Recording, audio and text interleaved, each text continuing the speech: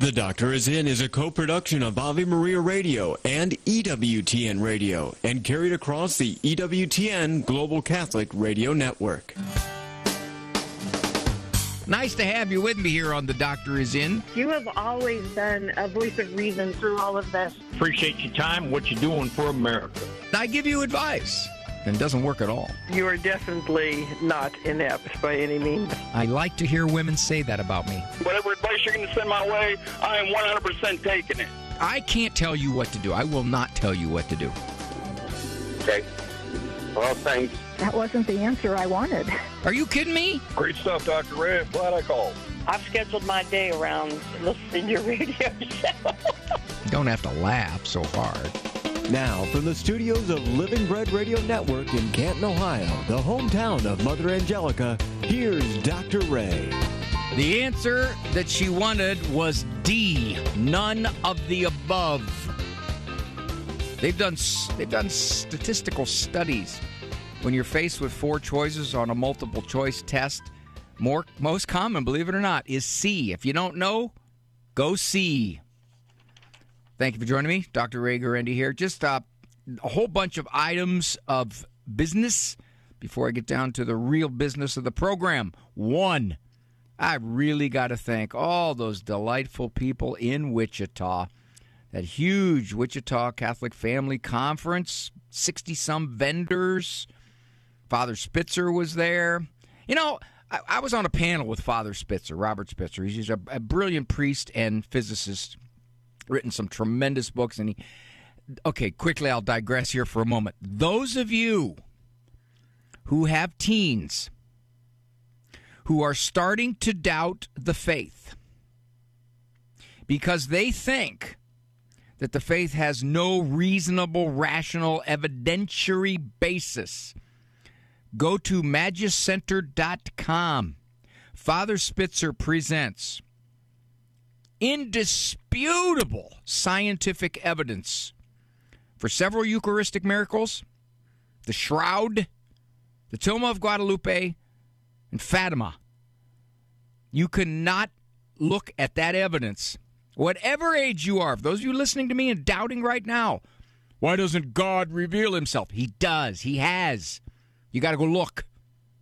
Powerful scientific evidence where God says, here, check this out. I got a whole bunch of Father's CDs when I was there at that conference. But the one thing that was bad, we had a little panel, you know. I sat next to Father Spitzer, his brilliance. And you know what I felt like? I felt like I was Wheel of Fortune sitting next to Jeopardy. Felt like I was in kindergarten looking at a PhD physicist. I got over it. All right. What else? Tomorrow night, Thursday night, heading down to Columbus. St. Gabriel Radio Turf. Still have time. The audiences are large. God bless those people at St. Gabriel. Got some large audiences for the TV show, Living Right with Dr. Ray, season 14. Yeah, I don't like them showing those first seasons, man. I looked good. What happened? It's the camera. That's what it was. They're using worse cameras. I know that. Makeup's not as good. We're there. If you still want to sign up and be part of the TV audience, I know there's one they're saying pretty full. We can't get any more people in there, but there's always no shows. Believe it or not, there is. I know. I don't know what's wrong with those people. Don't blame me if your kid's on Dr. Phil. So, if you want to sign up, you go to stgabrielradio.com, stgabrielradio.com, and there's still some room to sign up there. Go for it. You can sign up for 1 show, 2 shows, 3 shows, 4 shows, Wednesday night or Thursday night. You got a couple options. What else? We, good Lord permitting, are going back to Wichita. We're going to shoot some shows in Wichita in November. I'll get more details on that. But coming up, Billings, Montana. Yeah, after we get done here with Columbus, that sounds bad. After we're done with our visit down in Columbus, we're going to start talking about Billings. Going out to Montana. Is that cool or what? And I want to say this. Congratulations to St. Michael Radio in Great Falls, Montana. Their 17th year on the EWTN radio network. Congratulations, Tony Roush, and the team. KSMR from all of us, folks. How great is that? Montana. What a place. What a wonderful place. All right. Anything else? That's that. Oh, one other thing. It's a little bit of a... I guess this is... You could say it's real life personal. I told my wife, I said, honey, summer's coming to a close. I want to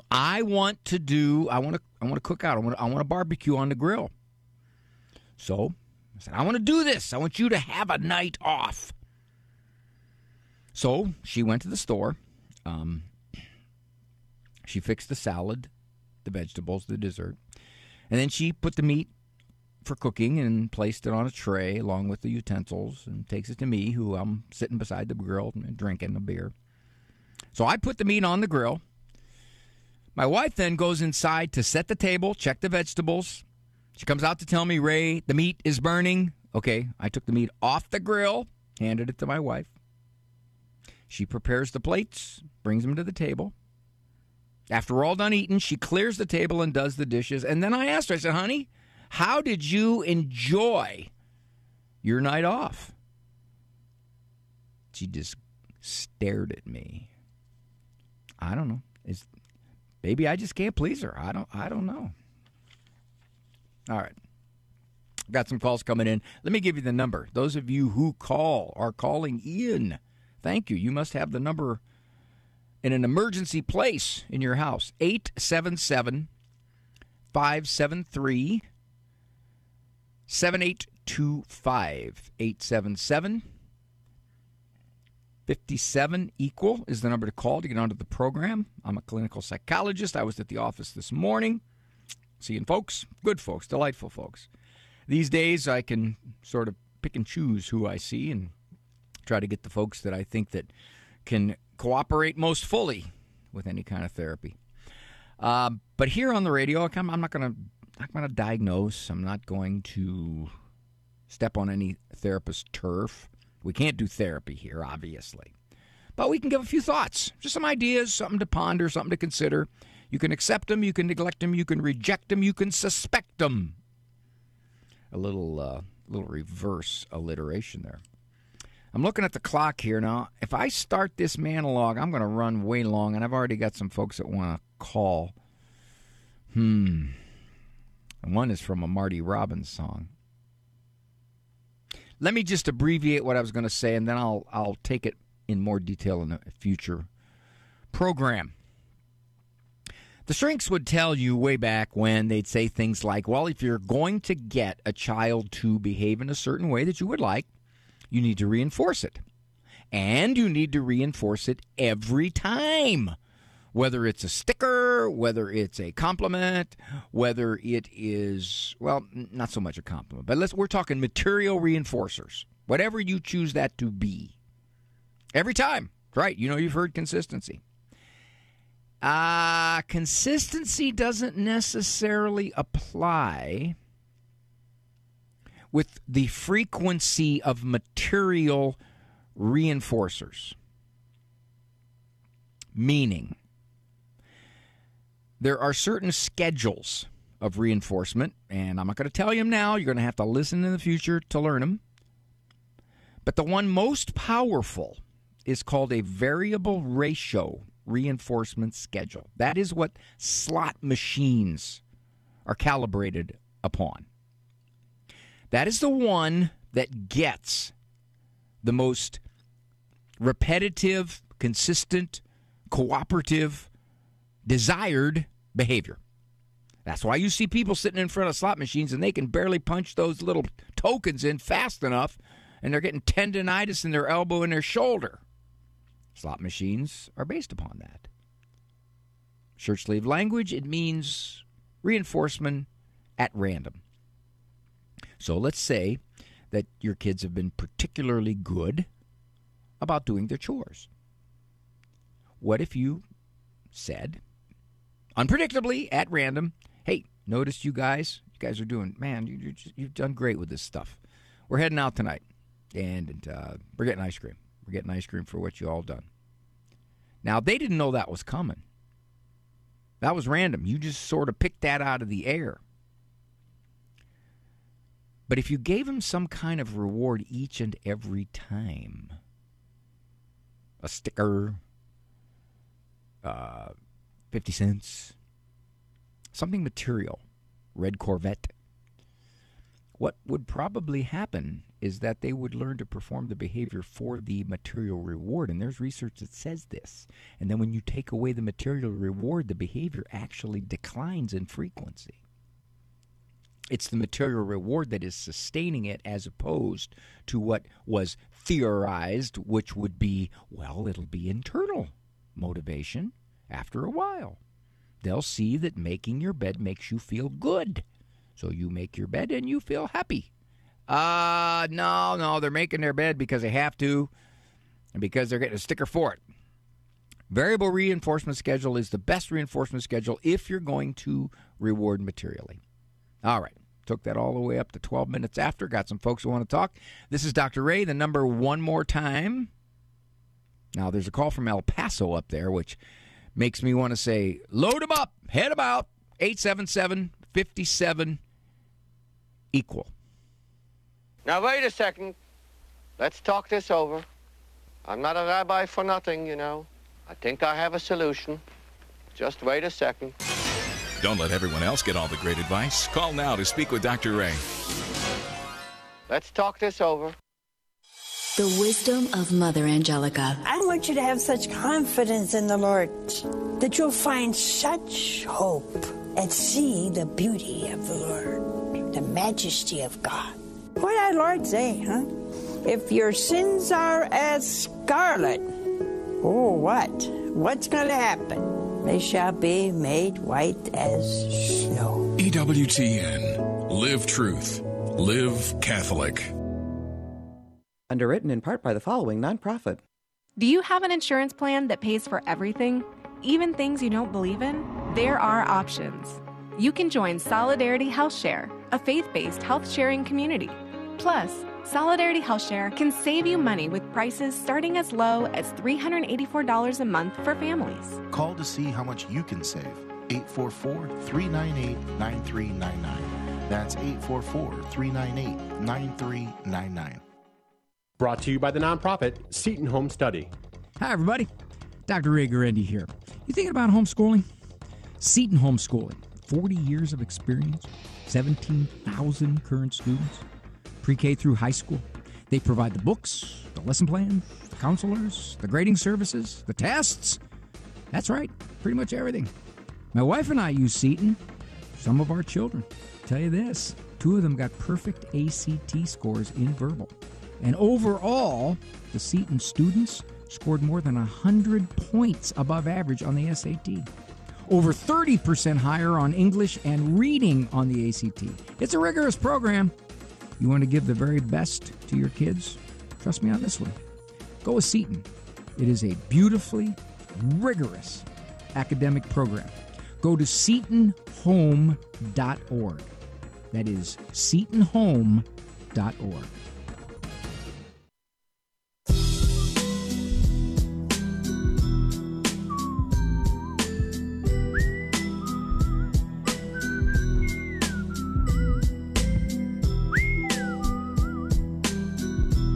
Out in the West Texas town of El Paso. Raymond, I'll get to you. But Elizabeth is waiting patiently, calling from Chicago. Elizabeth, how are you listening from Chicago?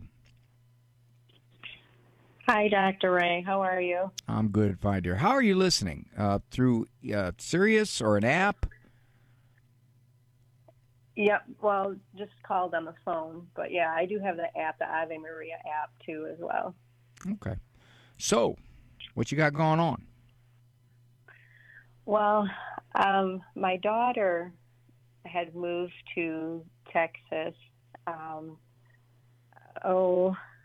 about 2 years ago, maybe a little bit longer than that. And she lived down there for about a year.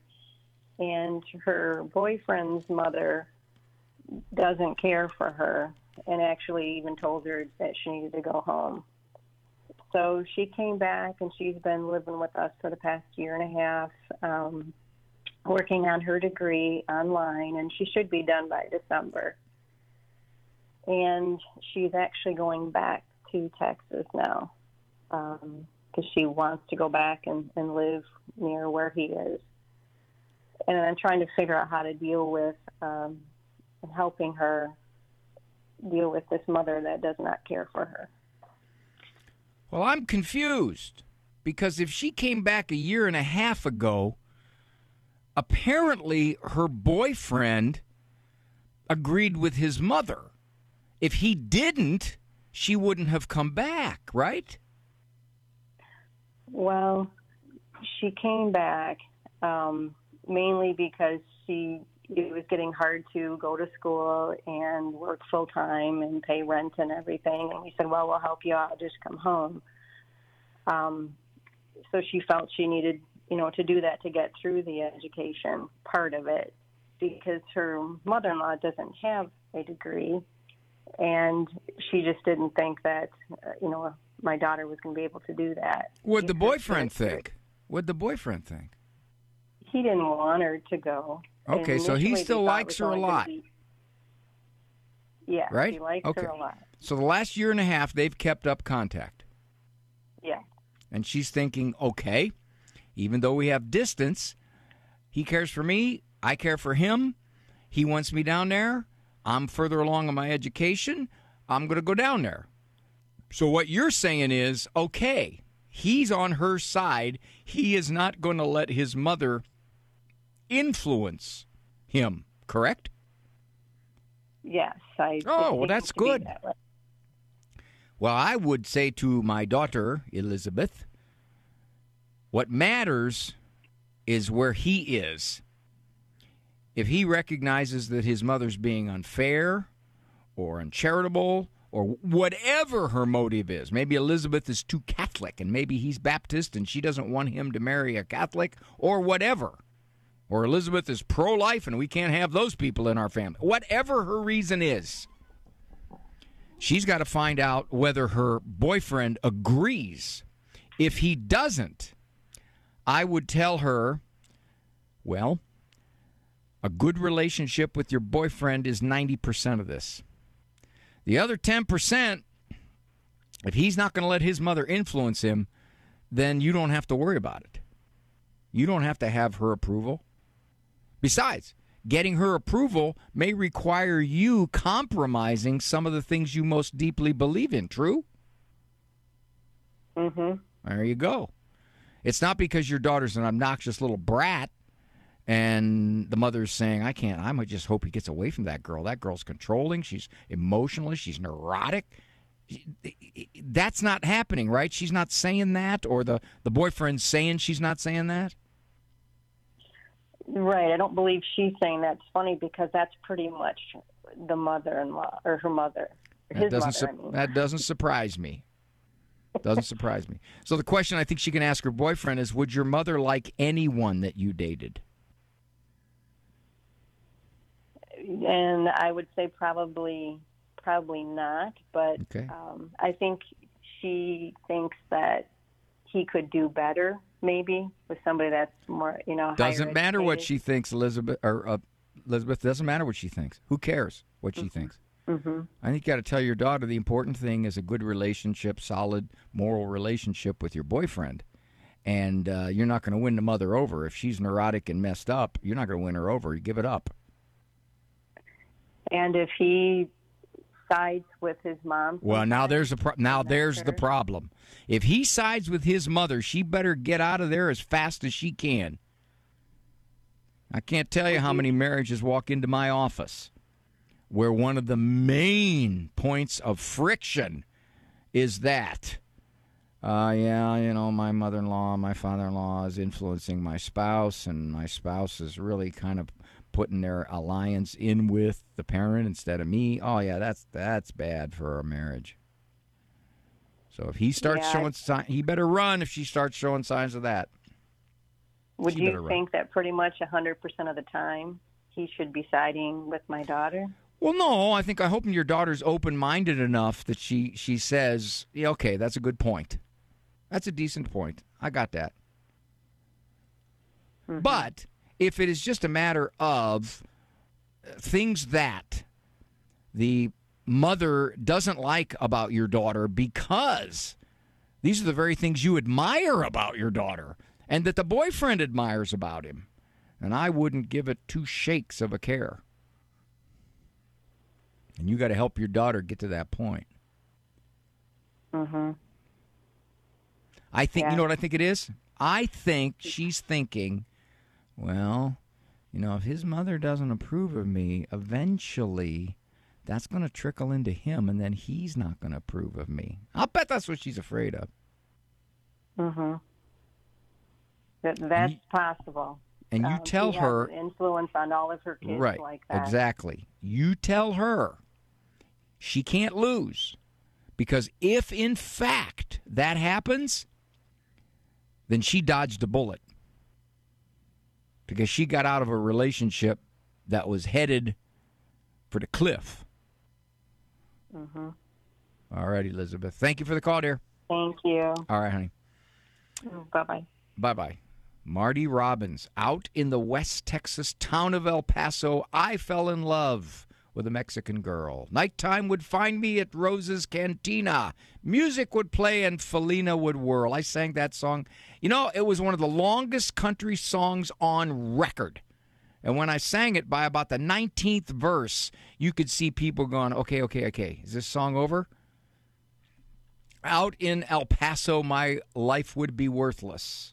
Everything's gone in life. Nothing is left. Okay, Raymond, how are you, sir? Right on the border there of New Mexico. Yes, sir. Speaking of that song, when I was in the military, I was in the East Tent border, and we met with the NATO group, and it was a big group from England, and there was about 25 of them. And when they came in to the lunchroom where we were, and they found out I was from El Paso, all 25 sang that song to me. Marty Robbins put you on the map. Big time.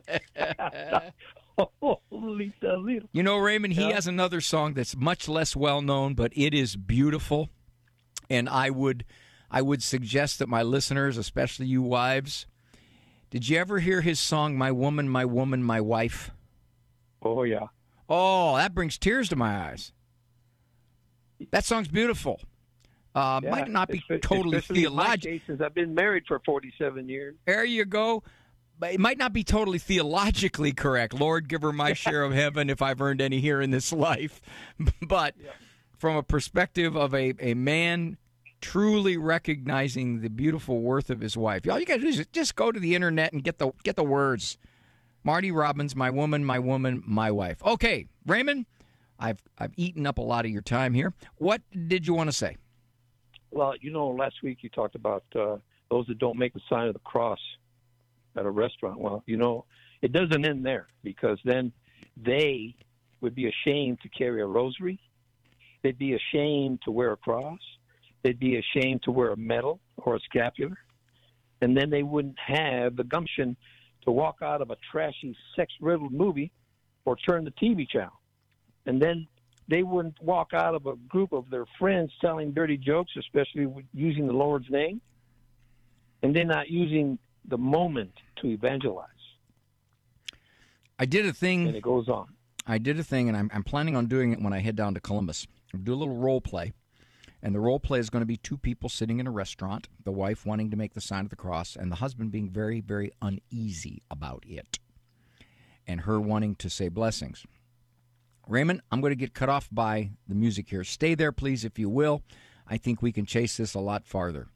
877-573-7825. It is always such a wonderful time. I'm not making that up. I mean it. It's part of my toxic sensitivity to be with you folks.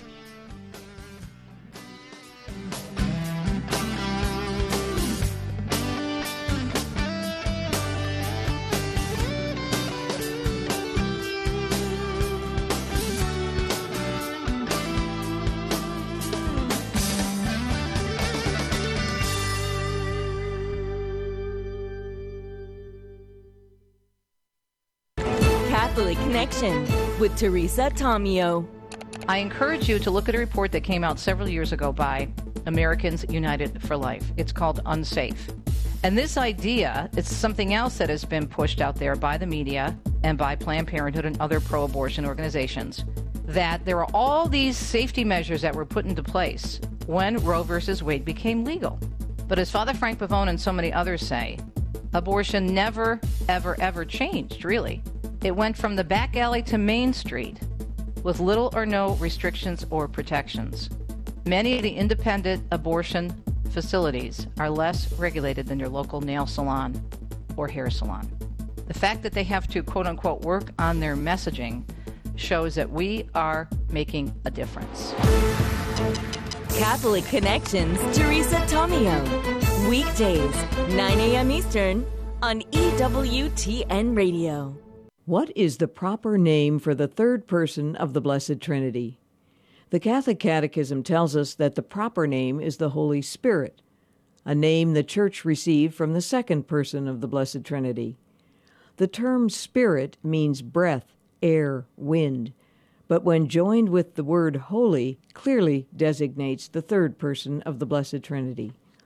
Jesus, in promising to send the Holy Spirit, calls him the Paraclete, which means he who is called to one side. Another translation is the Consoler. Jesus also referred to the Holy Spirit as the Spirit of Truth. St. Paul used many titles: Spirit of the Promise, Spirit of Adoption, Spirit of Christ, the Spirit of the Lord, and the Spirit of God. St. Peter called him the Spirit of Glory. This is Peggy Stanton, and this has been the Order of Malta's Minute with the Catechism.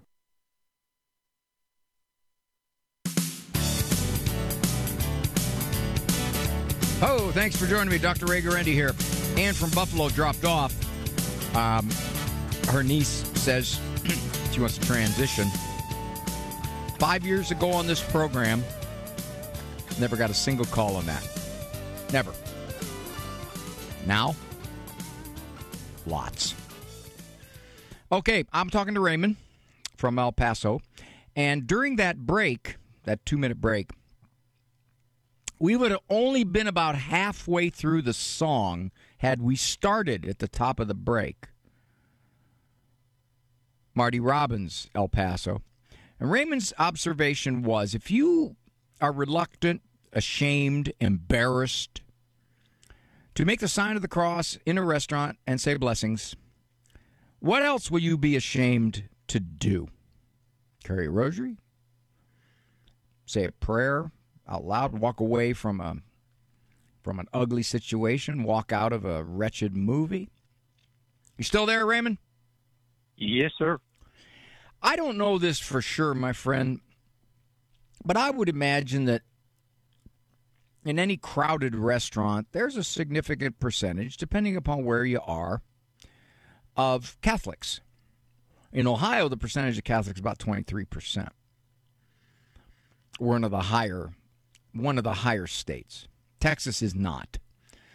However, in a restaurant, I would imagine that there, of those people who call themselves Catholics, there's probably 15, 20, 25% that still go to Mass. However, I go to restaurants a lot. I could probably count on one hand the amount of times I've seen people making the sign of the cross and say blessing in a restaurant. I don't know exactly why that is, what their motives are. Maybe it's laziness. Maybe it's embarrassment. I don't know, Raymond. I do know that the friends and my family that I hang around with, we all do. I don't know what it is that people are so nervous about and want to belong. But you're absolutely right. If we can't do something that small, if we're worried so much about strangers' opinions, people we don't even know, we'll never ever see again, but we still won't do that because something in us says, ooh, they're going to think I'm a weirdo. You got it. What does that say about our self-confidence as people? and our willingness to simply say, I am a Christian. I got to say this.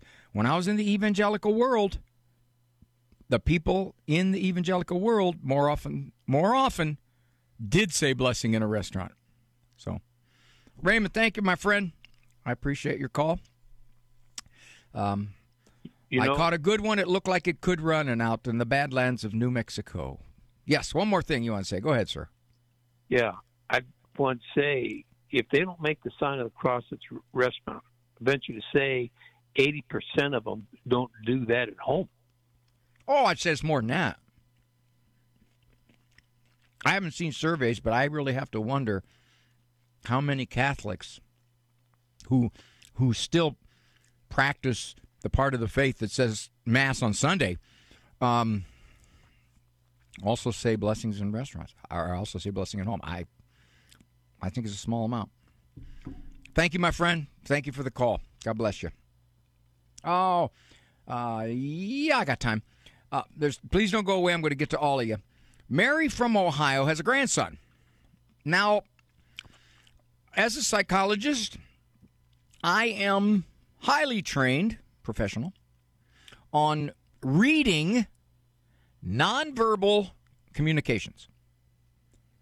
Now, Mary's grandson is giving his parents a very obvious, oh, what is my wife doing here? My wife just texted me. Oh, okay, she said stop. She said, are you eating? Honey, I took a bite of the Kind bar. Okay, I stopped. It's gone. I thought she was going to say stop about what I'm going to say next. Mary has a grandson, 5 years old, who it appears is giving his nonverbal opinion on his parents' discipline. Hi, Mary. Hi, Dr. Ray. Is this a number one or number two problem? Actually, both. All right, he's firing all the guns. Both. He's firing all the guns.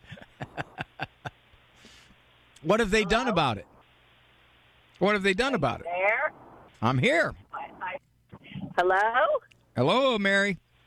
Hey, there we are. Sorry about that. Yes, it is both. What is his parent? What have his parents done about it? Well, they finally did what I suggested, and went out. This was after he actually did both on the carpet. Mm-hmm. And they got, they've been trying to be nice and, be, now you can't do that. Be sweet with them.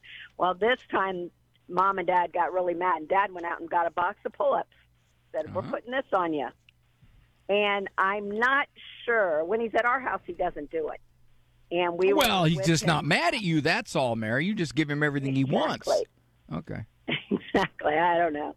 Well, and his sister's with us most of the time when he's with us. But I think that's my theory, is that it's, Mom's apple of her eye. She finally got her little girl, and, and she's only 2, so she needs attention more than he does. So, and actually, he'll turn 5 next month. So he's been trained for a while. Oh yeah. And he's just decided, Mom, you know what I think about the way you're doing things around here? Let me explain it to you. Can you see this on the carpet? Not too hard to misread. And if you can't see it, you'll know it's there anyway. Part of the problem, Mary, I think is this your daughter that's his son? Yes. Part of it is she may be one of these young parents who wants to be psychologically correct and handle it all so well and reason with him and find out exactly what's causing this. And yeah, there's a new baby, so therefore he's regressing. And that's what child development people tell you, that when there's a new child in the family, they all just go backward and they start doing things they didn't do before because they're not getting the attention. I know all that theory, and she probably bought into that, right? Oh, yeah. Okay. Oh, yeah. How do I know these things? I don't even know your daughter. I know these things. So, what he's doing is not psychological. What he's doing is saying, I don't like this. Here. There. What do you think of that? Or what do you stink of that? Yeah. So, what's happening also is that if she has to give this baby attention, because she has to, okay, Well, other expertise would say, well, make sure that you give more attention to the little boy. Make sure you're not shortchanging him. Okay, I buy into that. That's good. That's cool. But I think she also has to say, if you do this, here's what we're going to do. Now, I would suggest, and you can tell her, and you take the credit for it, I would suggest that you tell her that when he does that, for the rest of the day, everything he asks for, she simply says, no, you need to go on the potty. That's simple.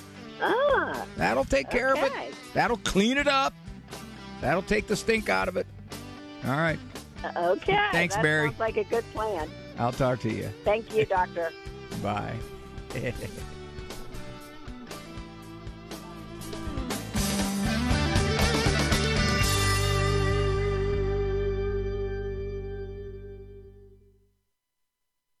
60 Seconds with Father Mitch Pacwa. This communion with Jesus and with one another, that being united to Him and abiding in Him, that is the indispensable condition for bearing fruit. That's why our Lord says, back in John 15, verse 5, apart from me, you can do nothing. If you're not united to Christ, you're not going to do anything for Him. So communion with Jesus, our Savior, focusing on Him and getting to know Him and be known by Him, that is what makes it possible for us to bear fruit as Christians. And communion with others is the most magnificent fruit that the branches can give. That's one of the things that He's looking for from us, that we have a communion with one another, that we have a love and a concern. Does it mean we agree with one another? Not necessarily. The people you know and trust are on EWTN. Time is God's creation. He actualizes His plan of salvation in time and in space. We live at that interface between time and eternity, and that is never more visible to us as in the liturgy, where heaven touches earth. That's where our attention catches a glimpse of eternity. And then, unfortunately, the veil falls too quickly back over our eyes. Time passes, memory fades, willpower weakens, our attention gets restless and flitters between the urgent and the important, the trivial, the profound. In and of itself, time serves nothing. It improves nothing. But through the church calendar, Christ is restructuring time to assist in our sanctification. Cresta in the afternoon, weekdays at 4 Eastern on EWTN Radio.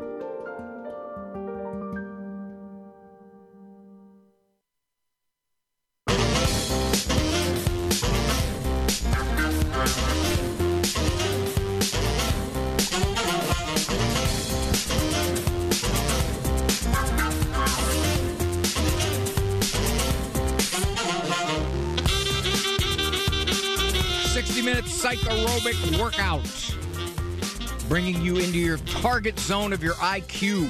70 to 85% of your maximum IQ, which, if you have children, the research indicates you've lost approximately 6.2 IQ points for every child you've had.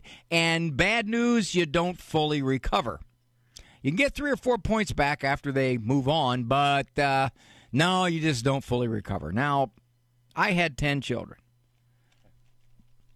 At 6.2 IQ points lost per child, you do the math.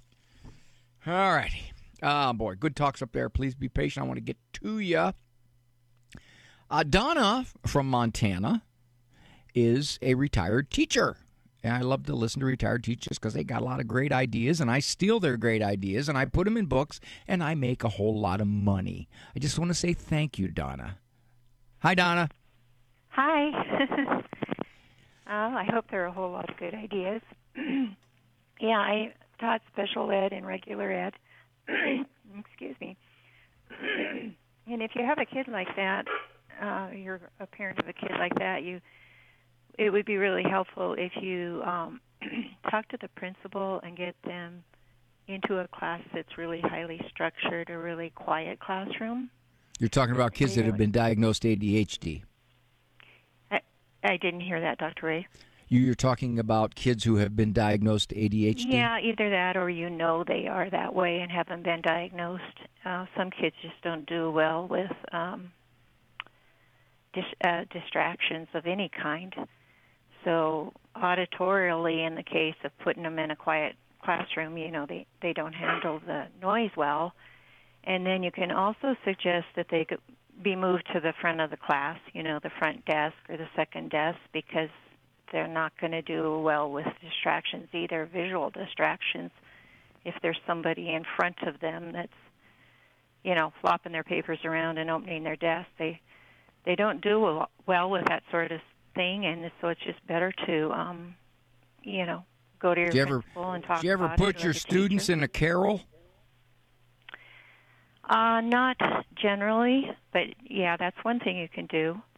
I think the quiet classroom's better, but and I don't know if they really have those carols around.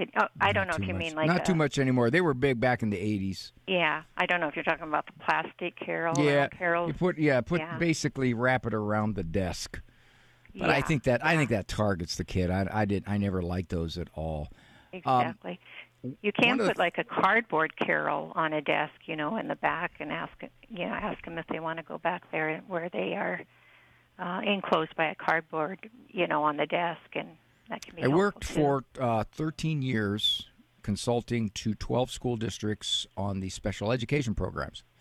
Mm-hmm. And not only the LD programs, but in those days it was called SBH. Is it still called that? Not that I know of. What does that stand for? Severe Behavior Handicapped. Oh. But see, they didn't like that terminology. Okay, so I don't know what it is now, but I think it's a law that every 3 years you have to change the letters. I think that's what it is. Because they say, well, the letters become very pejorative and negative, so therefore we don't want that, so we got to change the letter. So. Yeah, it's funny. Well, Donna, that way, but thank you. Thank you for the comments on that. I have a few other things I've learned, too, is with kids, lots of times, whether you're the parent or the teacher, you just have to tell them, I would say, you have to remember to remember. Because information slips through their mind so quickly that they really need to be reminded to remember.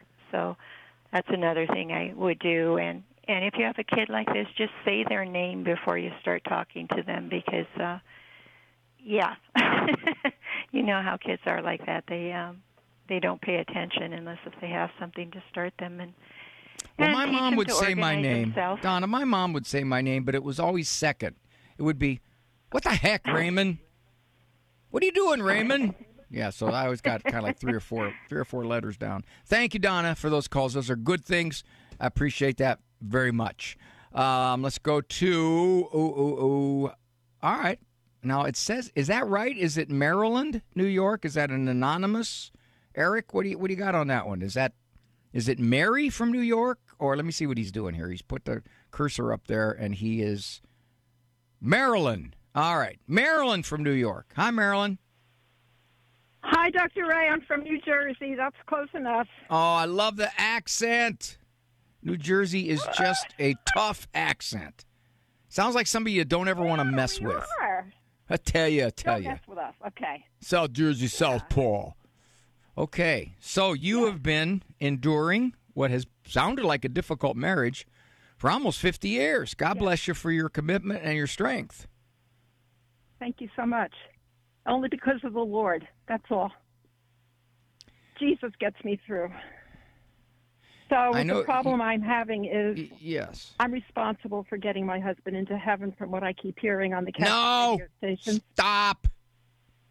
You are not responsible for getting your husband to heaven.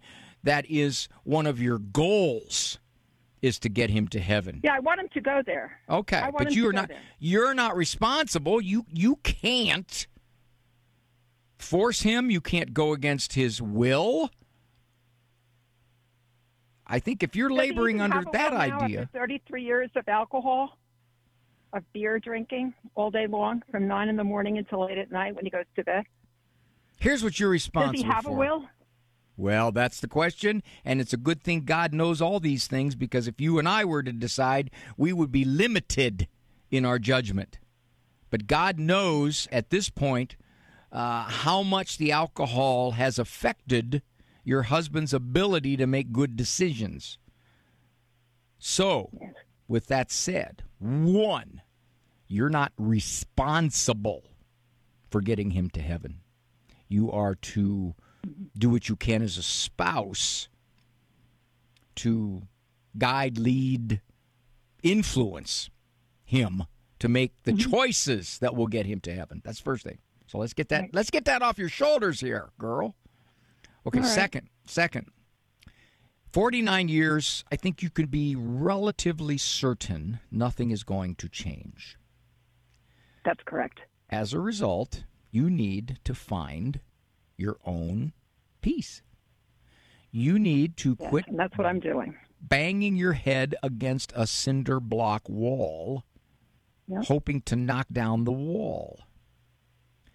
The best thing you can do is to not be agitated, irritable, accusatory, because it's not going to get you anywhere. It's not going to get you anywhere. All it's going to do is make him dig his feet in more. You know that. You've tried. Back in the beginning, you tried, right? Yeah, it's been 33 years that he was actually crossing the line into alcoholism. Right. Yeah. So your goal in the rest of your marriage and the rest of your life is to find the peace that you can. If he won't go to church, if he won't seek help, if he doesn't want to hear it, if he's just drinking himself into oblivion, then at this point you have enough history to say, my only option here is to be as reasonably pleasant as I can be to live with, and not drive myself crazy over this. Yeah, and I do get angry from time to time, and I know that's sinful. Well, it isn't sinful. I think most priests would tell you it's not sinful. It's just a natural frustration reaction at something that someone is doing to hurt themselves. Okay, that's not necessarily sinful. What might be sinful is if you attack him. If you go after him to put him down, that might be sinful. But again, that's only coming from your frustration, which is, this is not changing. It never has changed in 33 years. I don't think it's ever going to change. How am I going to live like this? Well, you're going to live like that because you're going to find your own peace through our Lord. Yeah, that's what I'm looking for, and that's what I'm trying to do. That's what you got to do, honey. You got to quit saying, I got ripped off. My husband is not the spouse I would hope he would have been by a long shot. Right. And I've got to stop being miserable about all this. I got to find a way just to make my own peaceful, somewhat independent existence. Maybe spend a little more time at church. And that's okay. It's okay for me not to be sitting next to him twiddling my thumbs. Heck yes. Of course it is. Because I feel guilty sometimes that I do too much outside the home. I'm never home much. Well, he probably accuses you. I would think. Yeah. He probably resents and is jealous of the fact that you seek your peace elsewhere than in the marriage. Yep. Give him some of your own time, but you don't have to sit there twiddling your thumb because he drinks 10 beers a day and that's his existence, and you don't want to necessarily parallel it. Yeah. Thank you, my dear. I got to run. I'm past break. This is Dr. Ray. Dr. Ray has more great advice soon. Don't go anywhere. Ciao, amici. Hello, friends. Teresa Tomeo here. Ever notice that common sense isn't so common anymore? Each time we check our news feeds or turn on the TV, it seems the world is getting wackier. Well, we desperately need a return to basic common sense. And Rosie Posey, my mom, a street-smart theologian from Jersey City, is just the person we need to help us restore it. So if you need a little bit more help with some common sense or know someone else who needs it, pick out my new book on our store, Everything's Coming Up Rosie, at AveMariaRadio.net's online store. Have you found your passion in life? I'm Chuck Gatica, and this is Journey Strong. The late Betty White once said, quote, "Everybody needs a passion. That's what keeps life interesting. If you live without passion, you can go throughout life without leaving any footprints." Do you have a passion? Finding your passion is often a real challenge. My wife's passion is sewing. When she sews, time just flies. If you haven't discovered your passion, pray, and then write down a few things in a journal. Create a personal vision statement. List your strengths, weaknesses, and charisms. Enhance that list with things you love to do. List the things you don't love. Write your own values. Pray and dream about what your passion is with Christ at the center. Listen for answers, then try something. Serve. Just do it. Are you dreaming big about finding your thing? God loves big dreams. He's a big God. Check out the Journey Strong tab for more on this at the homepage of AveMariaRadio.net. Would you get on a plane that doesn't have a pilot? Investing in passive index mutual funds may present the same issue. The Ave Maria mutual funds are actively managed by seasoned investment professionals to help you meet your investment goals in a morally responsible way. Ave Maria funds are managed to conform to pro-life and pro-family values. Long-term investors could invest in the no-load Ave Maria mutual funds. You can learn more about the Ave Maria mutual funds at 866 Ave Maria or visit AveMariaFunds.com.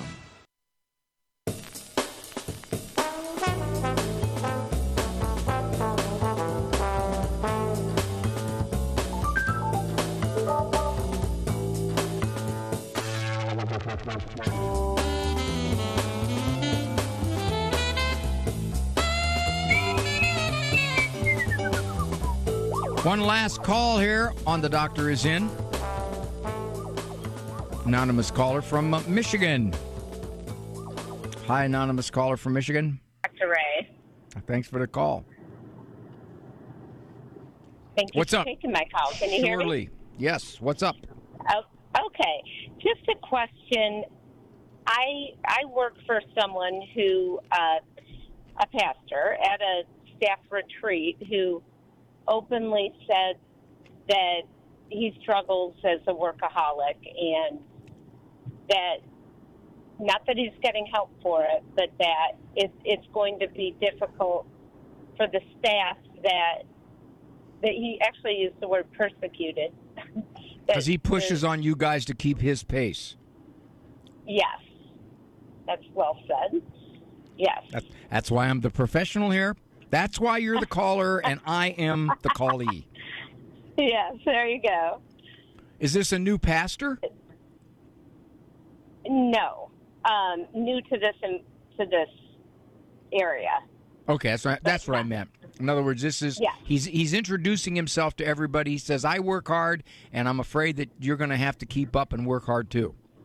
Yes. Okay. But it hasn't panned out yet. You don't know what that means, right? Well, we have a few months under our belt of feeling the pains of this. Mm-hmm. So now it's just been said in front of the whole staff, and someone's relating this to me, but very calmly and just like, wow, we need to digest how to work in this environment, or do we say this isn't working for everybody? We've had a lot of staff leave since this pastor came in, and more planning to leave. So in 2 months, you've had a number of people leave. Well, in the last year. Okay. I've only been there a couple months. I see. And the close staff has only been there a few months. So he is saying, this is my style. This is what I expect. And even though the past year people have left, his view is, well, they just couldn't do this, and we'll get people who can. Is that his view? Yep, that sounds right. Okay. Well, my dear, you have a choice to make. Okay. If you can do it, do it. If you say, for whatever the reason, I can't keep this pace, I'm not very good at it, I get frustrated, I take my work home with me, I'm miserable, then you always have the freedom to say, it's not my work environment. Okay. If you're asking, how do we get to this pastor? How do we change his views? If people leaving haven't changed his views, I'm not so sure that anything else will, unless you all just get together and say, okay, Father, here's kind of our situation. What do you think? How old is he?